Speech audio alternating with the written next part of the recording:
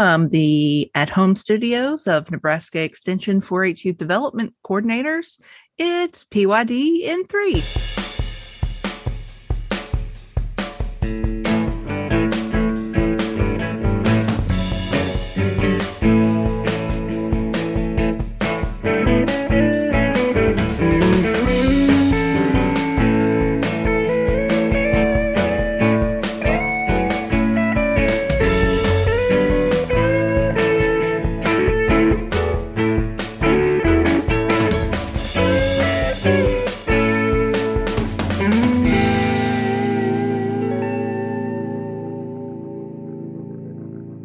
Welcome, everyone, to episode 4 of PYD in 3. My name is Ashley Benish, and I'm here with Maria Walker, and we are 4-H Youth Development Coordinators with Nebraska Extension.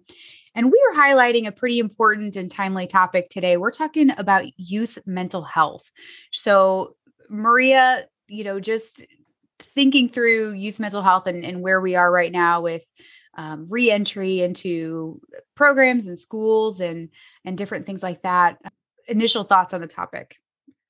Well, this topic is multi-layered. I just want to go ahead and acknowledge that from the start. And I also want to name that typically you and I have a pretty playful interaction in the podcast. That's part of, I think, its charm.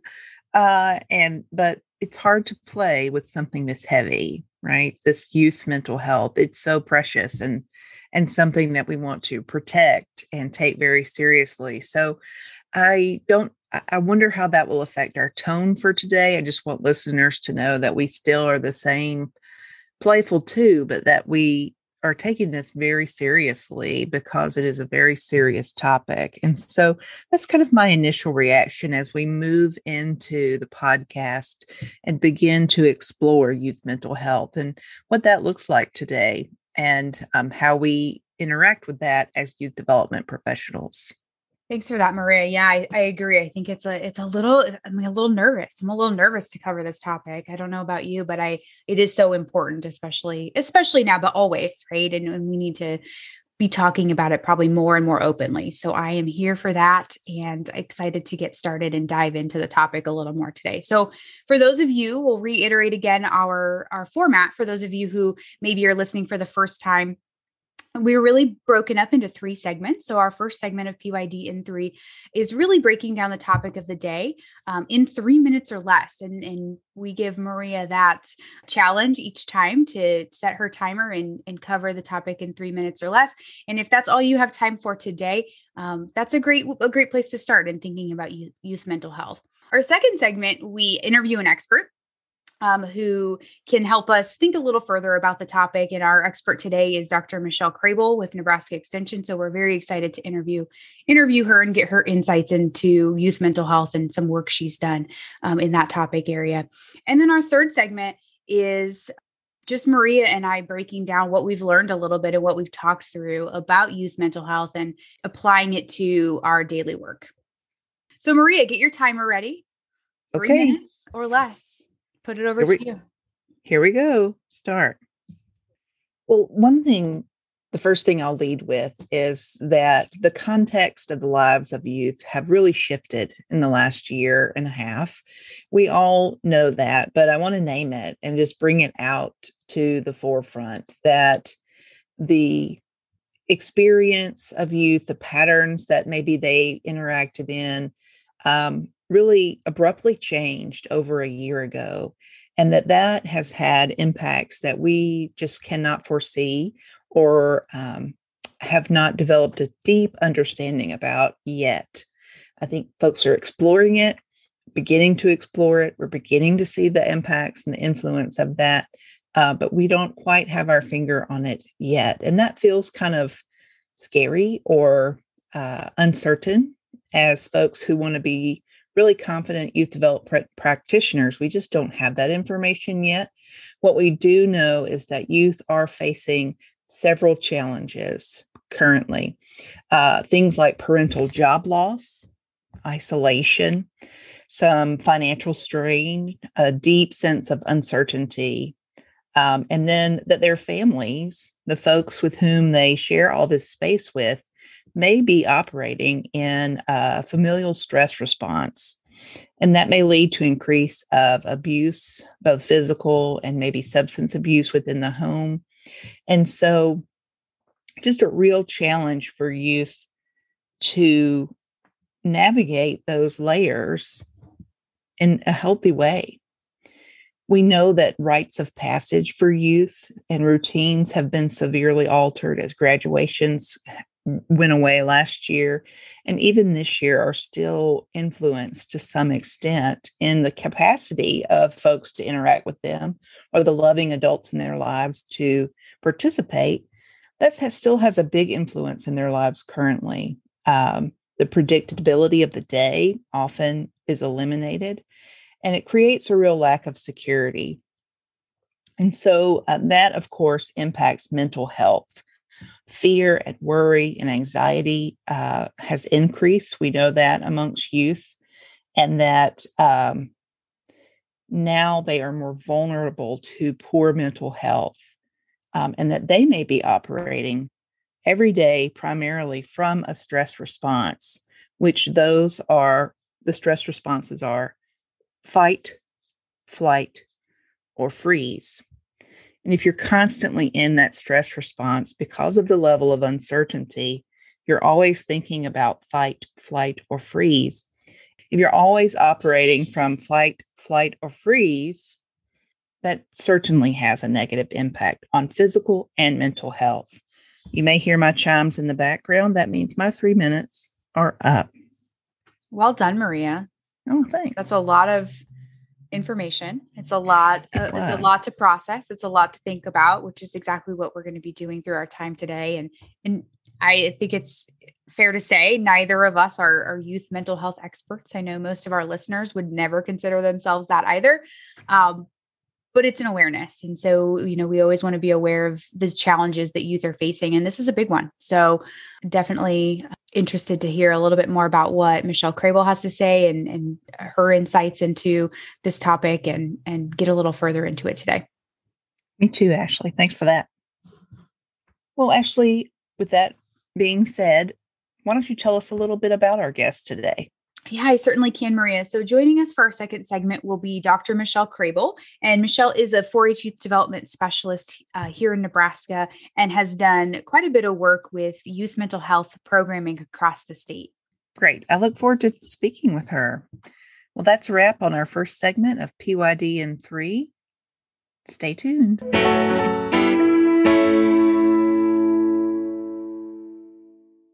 Well, welcome back to segment 2, episode 4 of PYD in 3. We are here talking today about youth mental health.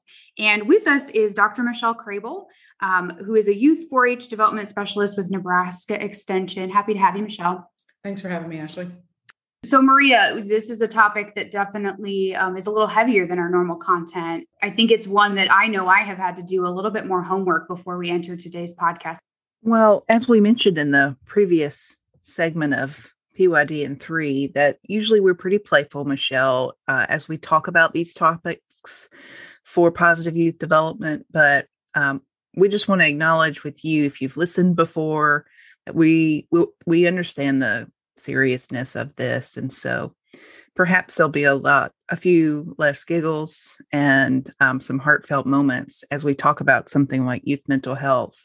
It's so important, as you know, and I'm so glad that we have a resource like you who can speak very directly and frankly about it as we learn together as youth development practitioners.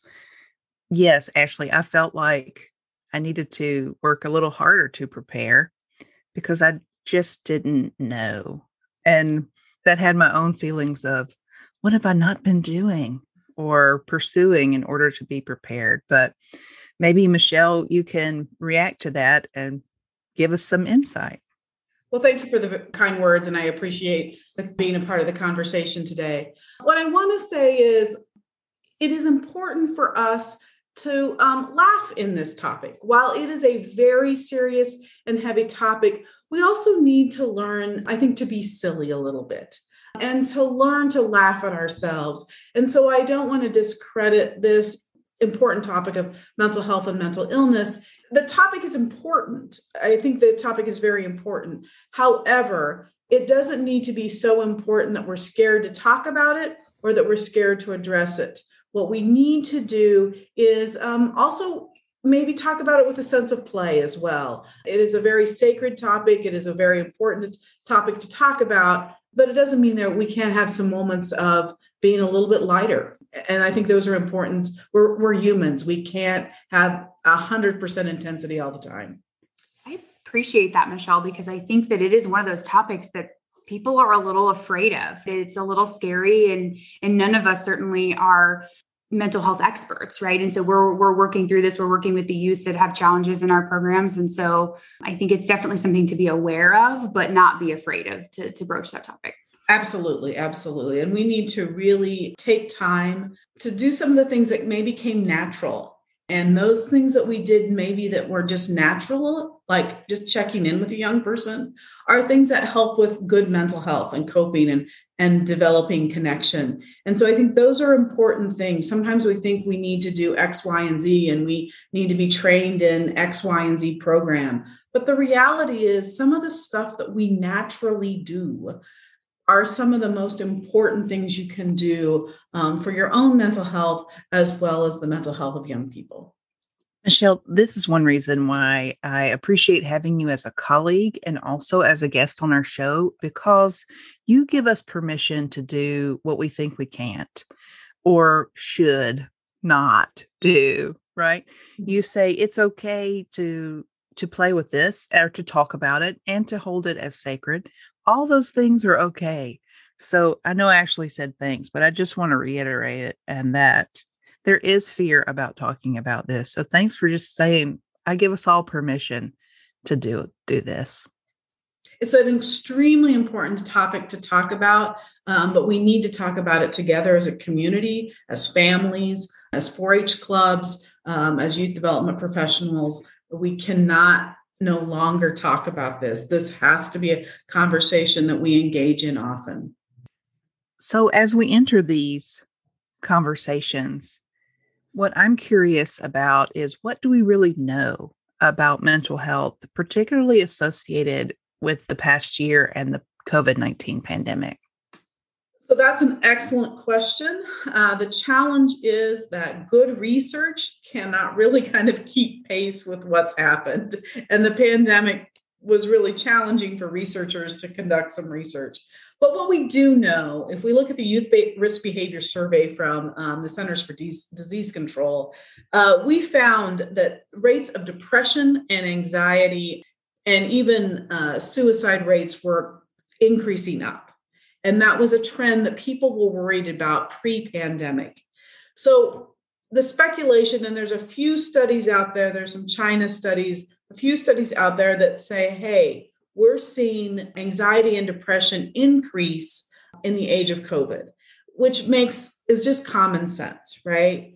So when young people are isolated, when they were taken out of schools, they may have fear about how they're going to have a meal because they no longer fed with school lunches. They may have to take on more economic responsibilities because a parent or someone in their family has lost work and they now have had to engage in their own employment to help the family out. There's a variety of reasons why young people may be feeling more depressed or anxious. And again, those numbers were concerned pre-pandemic. What I've been reading has said the speculation is those numbers have only gotten worse during the pandemic. We don't know that. We don't have some hard numbers on those to say that X percentage has done this or X percentage has done that. But to say that young people got better during the pandemic would be a fallacy, right? And so to think about what was happening before, what the pandemic did, there's alarm for concern here about how we as adults need to providing a really caring and positive environment for young people. Well, one thing I noticed in my own home, I have 2 girls, 12 and 13, was a real loss of structure, particularly when we came home to virtual school, even this summer, not being able to do certain activities or experience that normal summer. And even throughout this past school year, some things have been to the point where there's a real loss of structure. Now, I have to admit, we're not a particularly structured home.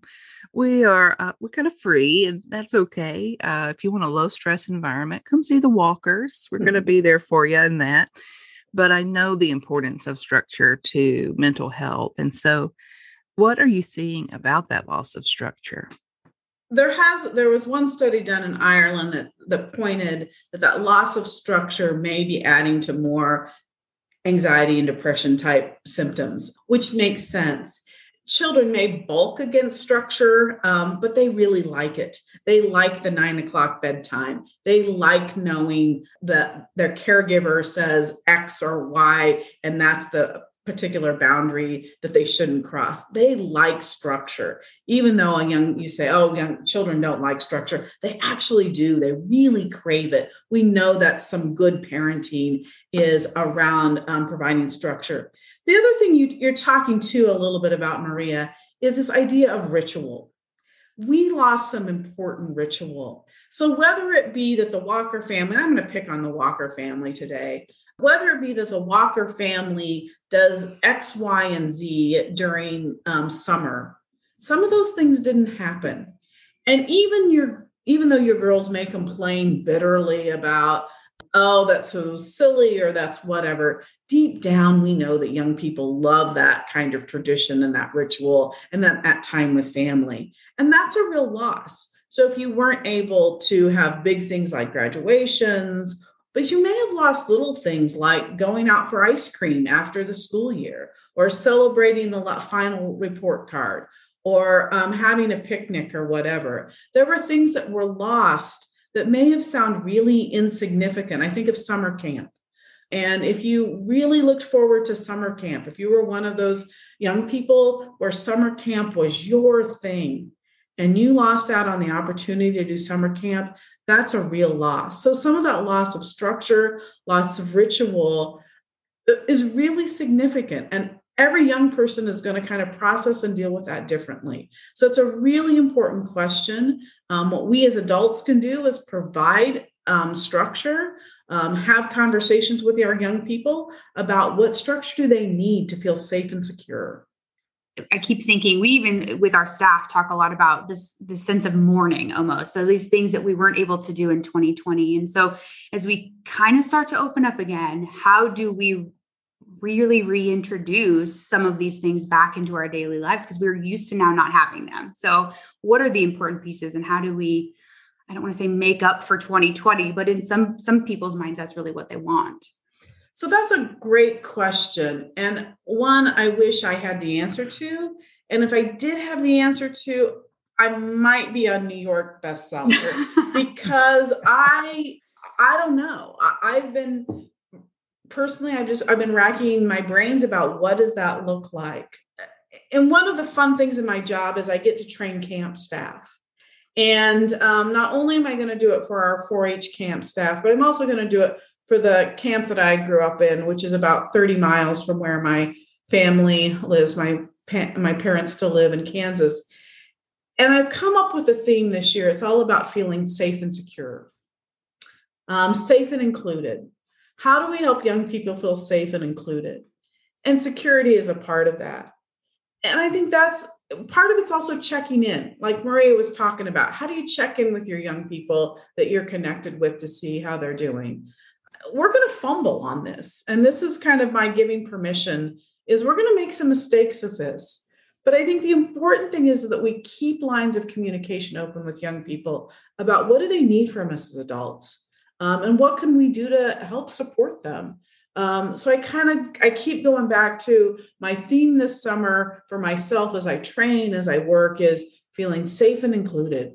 What does it mean to feel safe and included? And I think that's a good, what I would call bottom line question for decision making as you interact and work with youth this summer is, in this moment, what does it mean for the youth to feel safe and included? I can't shake the image of Linus and his blanket. That might be too juvenile for this, but it just reminds me of Michelle maybe holding a image of Linus in his blanket, or that the blanket that Linus can attach himself to. that connection that he has to that sense of safety in that blanket, and the way he carries it everywhere. It's funny that you use this that analogy, because I'm a huge Peanuts fan. I don't know if you knew that, but I'm a huge Peanuts fan. And so I love the analogy. I love the idea about the blanket, because now you've kind of made me think about, oh my gosh, I could use this in X, Y, and Z way. But I think what's interesting about the blanket, we don't know where that blanket came from. Maybe Linus's grandparent gave him that blanket, and that's why it gives him a sense of almost superhero, right? There are times during the comic strip, he puts that blanket around as a cape. And so if we want to think about what are we doing, what kind of security blanket are we giving young people that gives them superpowers, that makes them kind of get through difficult experiences. And a difficult experience can maybe just figuring out where you're going to sit at lunch. Or it can also be, I think about going back to camp, I've been thinking a lot about camp a lot, is the nights when you're homesick and you don't want to admit to your counselor that you're homesick, because really during the day, it's a lot of fun. But when at the end of the week, you have the time of your life and you gained a skill that you can get yourself through some challenging times like homesickness and missing home at night. And so that security blanket can also be our cape too. So great analogy, Maria. Great analogy. Well, you just knocked it out of the park with that connection of superpower. People, of course, listening can't see, but I just did a fist pump when you said that. Like, hallelujah, Michelle. That's exactly what I want for youth and for even adults to experience, that we empower them to use it as their superpower, as their cape. Love it. We're talking a lot about this in context with the pandemic, because how do we avoid it? How can we ignore that? We can't. But as you mentioned before, we knew going into the COVID-19 pandemic that this was an issue and that there were some needs around youth mental health. And so ultimately what we do in youth development work is try to build those skills, build those resiliency skills, those superpowers, as you're talking about them. So what does that look like? And when we think about building resiliency in youth, and what are some of those coping skills that they have already? Well, that's again, another excellent question. This is really about, I can't say this enough. I feel like I say it all the time, it's a relationship with a caring adult. I think about James Garbarino, who at one point after the Columbine shootings, and I'm dating myself here, talked about having every young person should have someone in their life that is absolutely crazy about them. And I'll never forget that, because there were such interesting things that happened kind of post-Columbine. And it was a time in U.S. history when we did start really talking about what's good for young people. Unfortunately, we haven't continued some of those same conversations, but this is a great step in having some of that conversation. So connection with a caring adult. Every young person needs someone who's absolutely crazy about them. We need to develop things like competence, that if a young person faces some kind of adversity, that they know how to overcome that. And there are some things that we naturally do to overcome adversity, whether it is we try it again, we elicit help from someone, whether it is we learn more so we can overcome things. There's a variety of ways we do that. But we want to give young people skills to overcome some of that adversity. And those are things like, how do you cope with failure? How do you talk about some of those feelings? How do you take care of yourself if life has been disappointing? And I'm going to give you guys a little 411 here, but life is disappointing. And the commercials don't tell us that, but it is. And I think one of the greatest gifts we can give young people is how to deal with disappointment. And so whether it is things like you learn to, you take a walk when you need to sort out your feelings. For me, it's engaging in a hobby. That hum of that sewing machine and being creative, using my hands, stepping away from a screen, All of those are things that I can do that gain me some new perspective on something that's been disappointing or that's been kind of a letdown. Building character, helping young people know what's right or wrong or what is, and the character is also about being compassionate. So if I engage in helping others, I kind of forget about what my problems, right? And so I can gain a new perspective. And so there are so many things that as adults, and I keep going back to this is our role as adults, whether you're a parent, whether you're a youth worker, whether you're a school teacher, whether you're an administrator or policymaker. And I certainly think we need to have policymakers hear more of what we're talking about, that we need to help young people be successful and give them the skills that they need, the competencies they need. They know how to cope so they can deal with life disappointments. And it's not found in unhealthy ways. Alcohol, drugs, there's a variety of ways that can be unhealthy. I appreciate the 411 reference. Also, the hot take. As I hear young people use that phrase, this is a hot take, that life is disappointing and that we maybe don't acknowledge that enough. I will throw back to my college days. I had the same college roommate for 3 years, and her dad was terrific. Shout out to James Kiefer. He would leave us when he would visit and say, remember, life is not fair and boys will lie to you. Good night.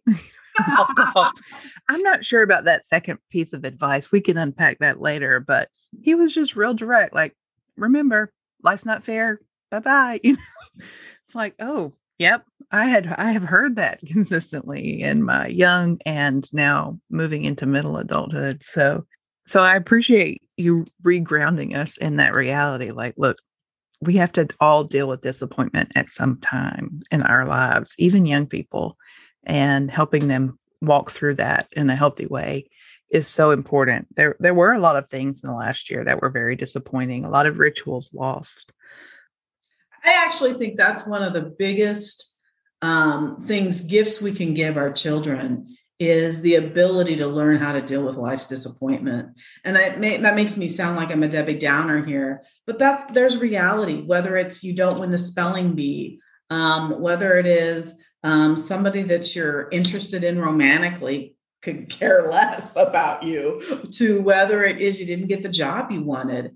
We deal with lots of disappointments all throughout our lives. Some of them are more significant than others. But having those coping skills to move forward and to see the disappointments as a part of life's journey and knowing how to kind of work through those and get to the other side are extremely important. And I just think as parents, the more as I've done a lot of reflecting on the pandemic, disappointment and loss has been a lot of the things I've thought about. And how do we as a society, how do we as adults really help our young people and give them the skills to keep moving forward?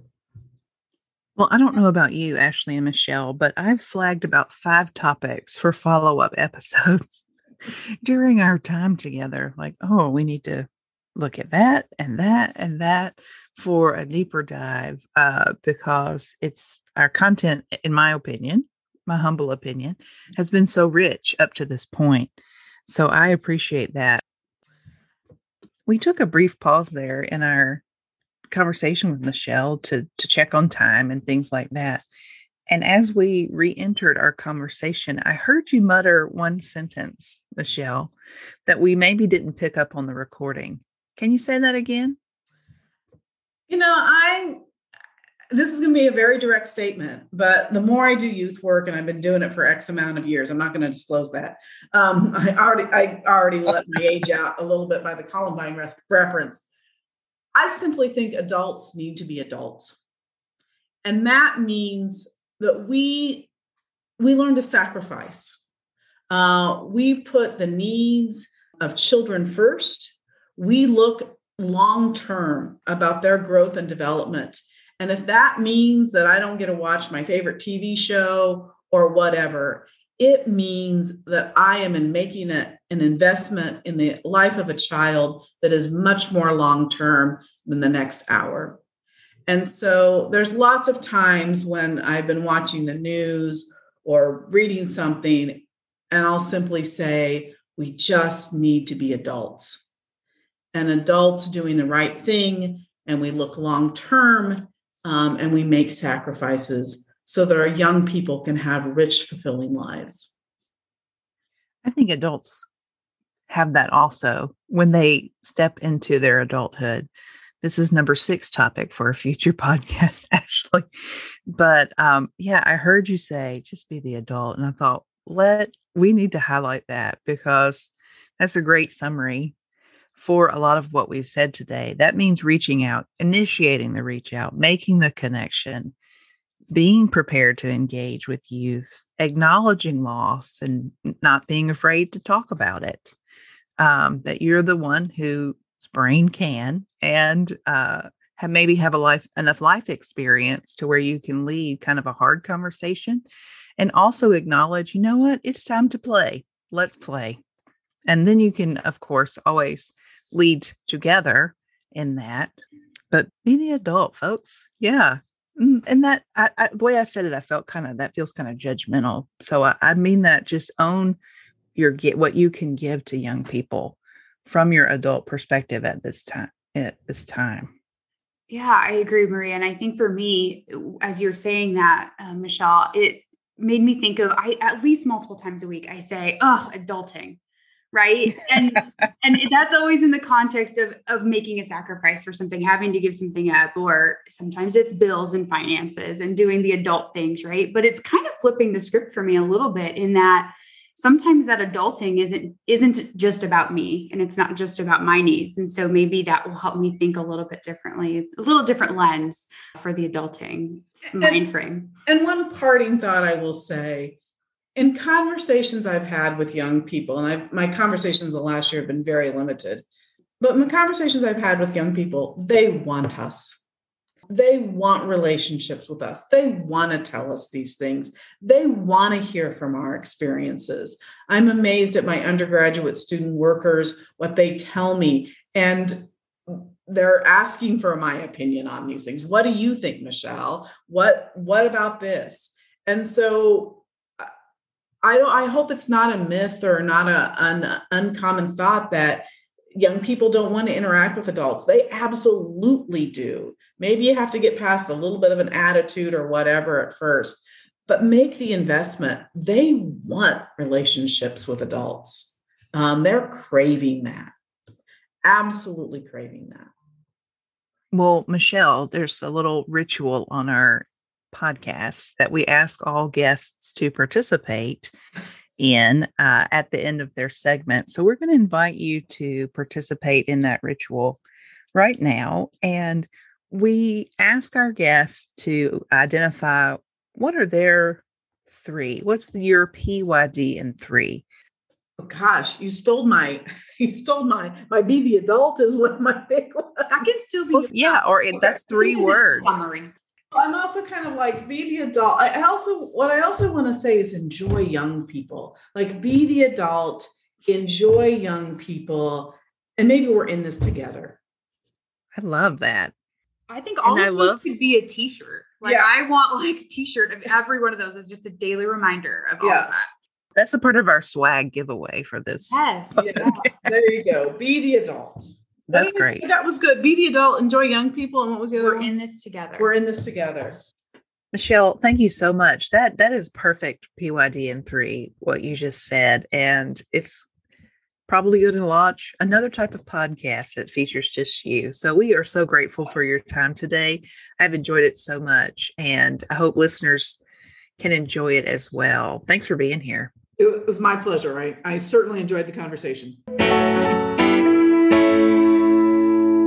Welcome back to our 3rd segment of episode 4, PYD in 3, talking about youth mental health today. And we were just joined in segment 2 by Dr. Michelle Crable, talking a little bit more about some of the work and some of the research she's looked into around youth mental health in this time of COVID and reentry after the pandemic, but also all the time and kind of what youth were facing prior to COVID-19 pandemic. And so, Maria, what are your thoughts? What are your takeaways initially from that conversation? It was a great conversation with Michelle. Well, the first thing that really stood out to me is when she said, we were facing this before, that, a lot of talk has been around COVID. And even we kicked off our podcast today, our episode, with what's happening with youth mental health wise in COVID. But she was just very frank in saying, look, we've been talking about this long before COVID. It's been an issue for youth before the pandemic hit. And so that to me was an aha moment to connect with what was going on with mental health in youth, even pre-2020, and to be aware that this is not new. And it's not a new issue for youth to face, and that youth development practitioners have seen these things before, maybe not quite to the scale that we're experiencing now, but it's definitely nothing new. How about you, Ashley? Yeah, I'm sorry, I'm slow here. I'm just processing. And I agree with that. I think that was a really good way to start off, and just the conversation about, these are challenges that youth often face. And we've seen that before, but we don't know what it's going to look like, right? I think that's the big question mark. The research and the data is not quite there yet on 2020. And so it's a little bit of us guessing, which of course we can make some assumptions and try to figure out how to proceed. And I think that that's where a lot of our listeners are probably thinking, like, what do I do with this information? How do I proceed in my day-to-day? And I think Michelle had some great insights into that. And I appreciated her saying, I think she said, take the time to do things that come natural. And we are youth development professionals. So yeah, checking in with youth and doing those things that do come naturally or should come naturally. I think when we think in the context of youth mental health, it's scary. It's something that makes us a little nervous and gives us a little bit of pause. So I appreciated her starting out by saying, this is, keep doing what you're doing, basically.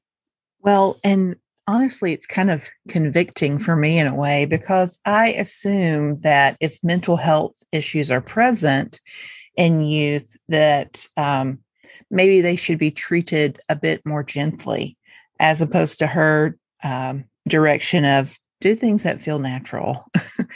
And treating teenagers like we're all walking on eggshells may, like in theory, feel natural for whatever bad rap teenagers or preteens get.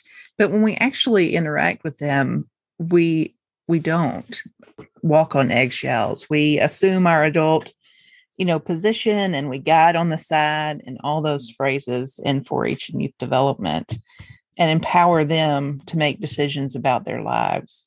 But I've found, just reflecting on my interaction with teenagers in the last few months, that maybe I was being pretty delicate with them.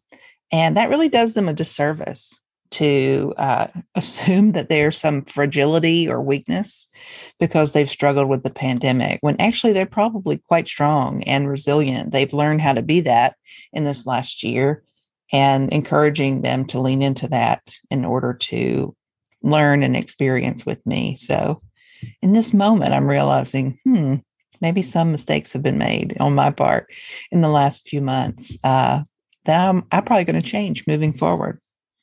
I think we're all in that boat. We're not perfect. We're all trying to figure out the best approach, but I like a teenager. I think teenagers are fun. I don't know.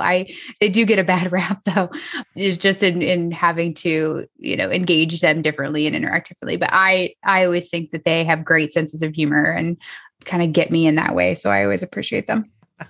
Well, Michelle said she dated and aged herself, but I was right along with her in that aging process. I've been in youth development long enough to know that a bit ago in 1999 and a few years before, how we understood adolescence was a time of like storm, and those words were used in the literature, as opposed to now where we're talking about positive youth development and appreciating what youth bring to the table.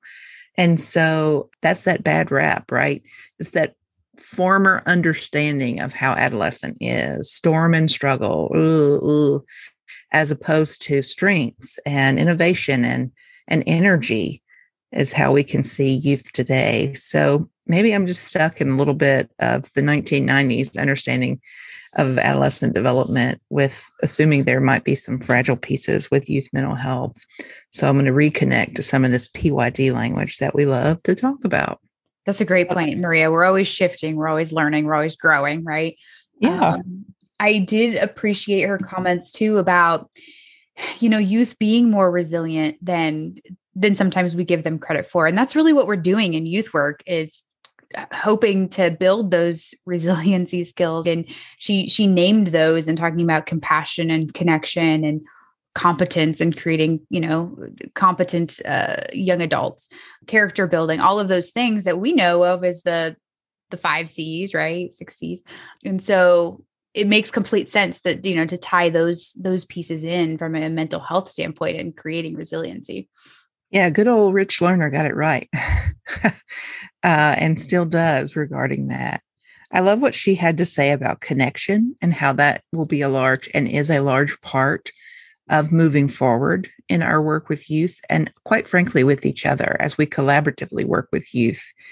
And I love that she brought up the study that, a protective factor for youth is that I think she said something like they have someone in their life that's totally crazy about them. I know she didn't mean like American Idol crazy. Do you remember when that first came on and parents were like, "You're the best singer in the world."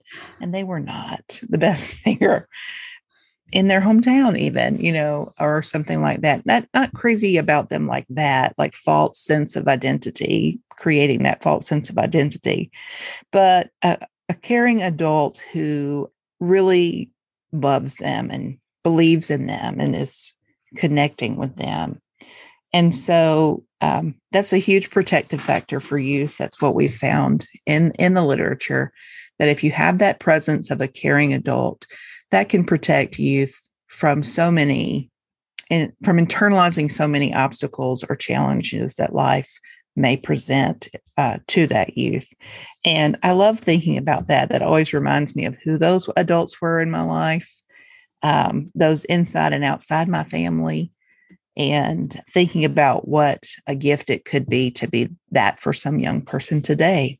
Your American Idol reference made me think of another thing that Michelle had mentioned, and that is youth learning to fail. And so it isn't that we're creating this bubble where everything they do is amazing and perfect, giving them opportunity to fail and learning to work through that as young people, because adulting and life is hard. So, getting prepared for that, there's going to be disappointments and there's going to be failure. And I think that that's definitely something to remember. We can't always set youth up for to have all the successes and everything they do, but they can learn to take some of those times when they aren't successful with taking on the chin.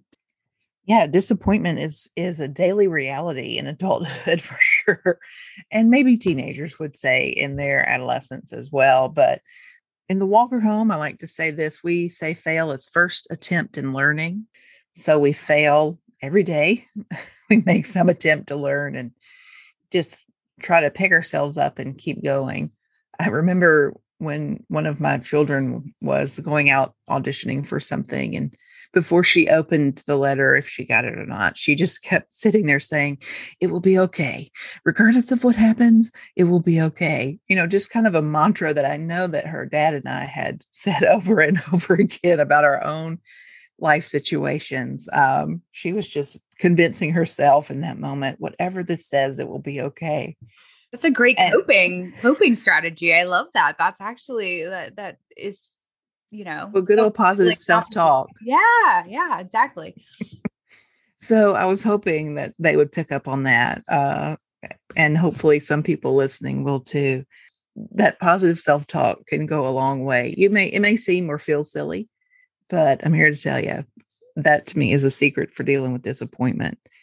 And if you can't do it for yourself, maybe call a buddy who can talk you through it too.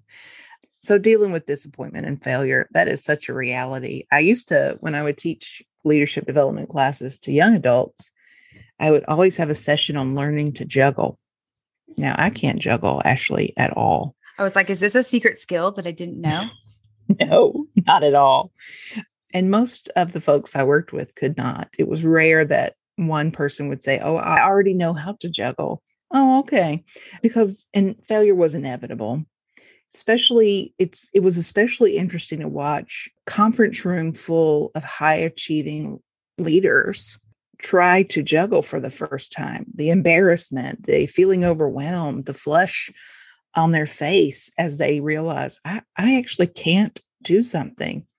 Yeah, you can't. Like that's part of it is learning how to feel these feelings and be okay with that, and that it can inform you in your forward movement, or you can have a new appreciation for clowns. I don't know.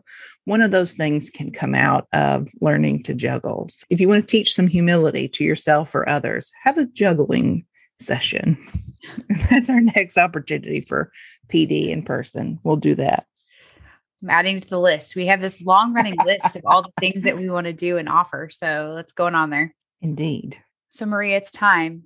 Okay. We talk about our PYD in 3, our takeaways. So I'm going to ask you first. What's your PYD in 3 from the conversation today? My first is the idea, don't be scared to talk about it. The scare and the fear may come from the fact that we are not mental health practitioners, but we're humans. We're adults that care about young people. And so we might not have the answer, but we know how to listen. We know how to connect them to resources that can help them in some way, shape, or form.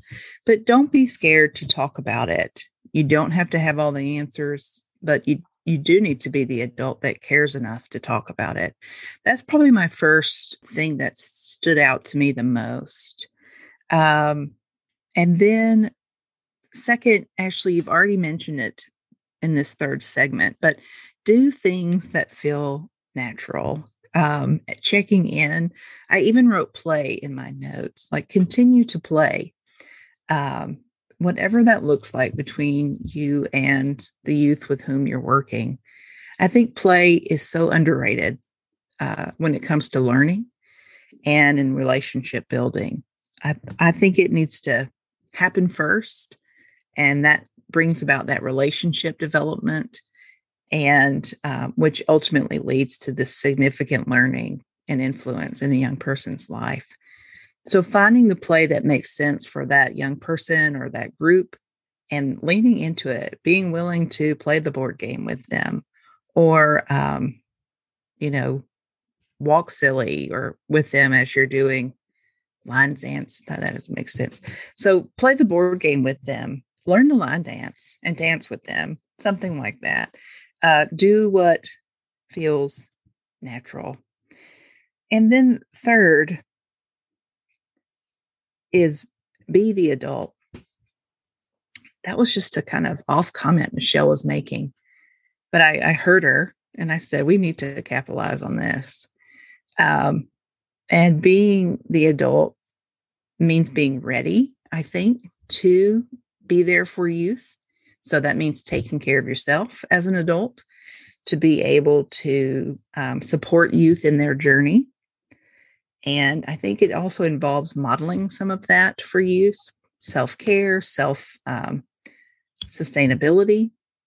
And then also it's okay to say, that maturation is a good thing. And it might not make you the coolest, but it certainly makes you the adult in the room and helps contribute to some wisdom that's present. So those are my 3. Don't be scared to talk about it. Do what feels natural, and then be the adult. You've brought up this idea of play before and how important that is. And I think that's always a good reminder for me. We often get stuck in the doing, the learning, the doing the program, doing the learning. We forget that sometimes the playful pieces and the fun is part of the learning. And so that I don't ever want to lose sight of that. So Ashley, how about you? Bring it on home for us with your 3.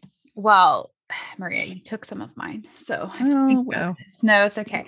Maybe we should compare notes. I know this is when you go first. You get to do the list first. No, I think similar but different. I think we took away similar things, but I appreciate your lens you vocalized earlier. So I think my first takeaway is that we talked about it already here in segment 3, but the idea that youth need to learn to fail. We just talked about that, right? And making sure that Michelle had said, her theme for the year was safe and included. That goes hand in hand, right? So providing an opportunity for youth to fail in a safe space and do that now versus as they get to be full grown adults and it's real world time and those things can cause other problems, other challenges. So helping youth learn to fail in a safe and included way and deal with disappointment.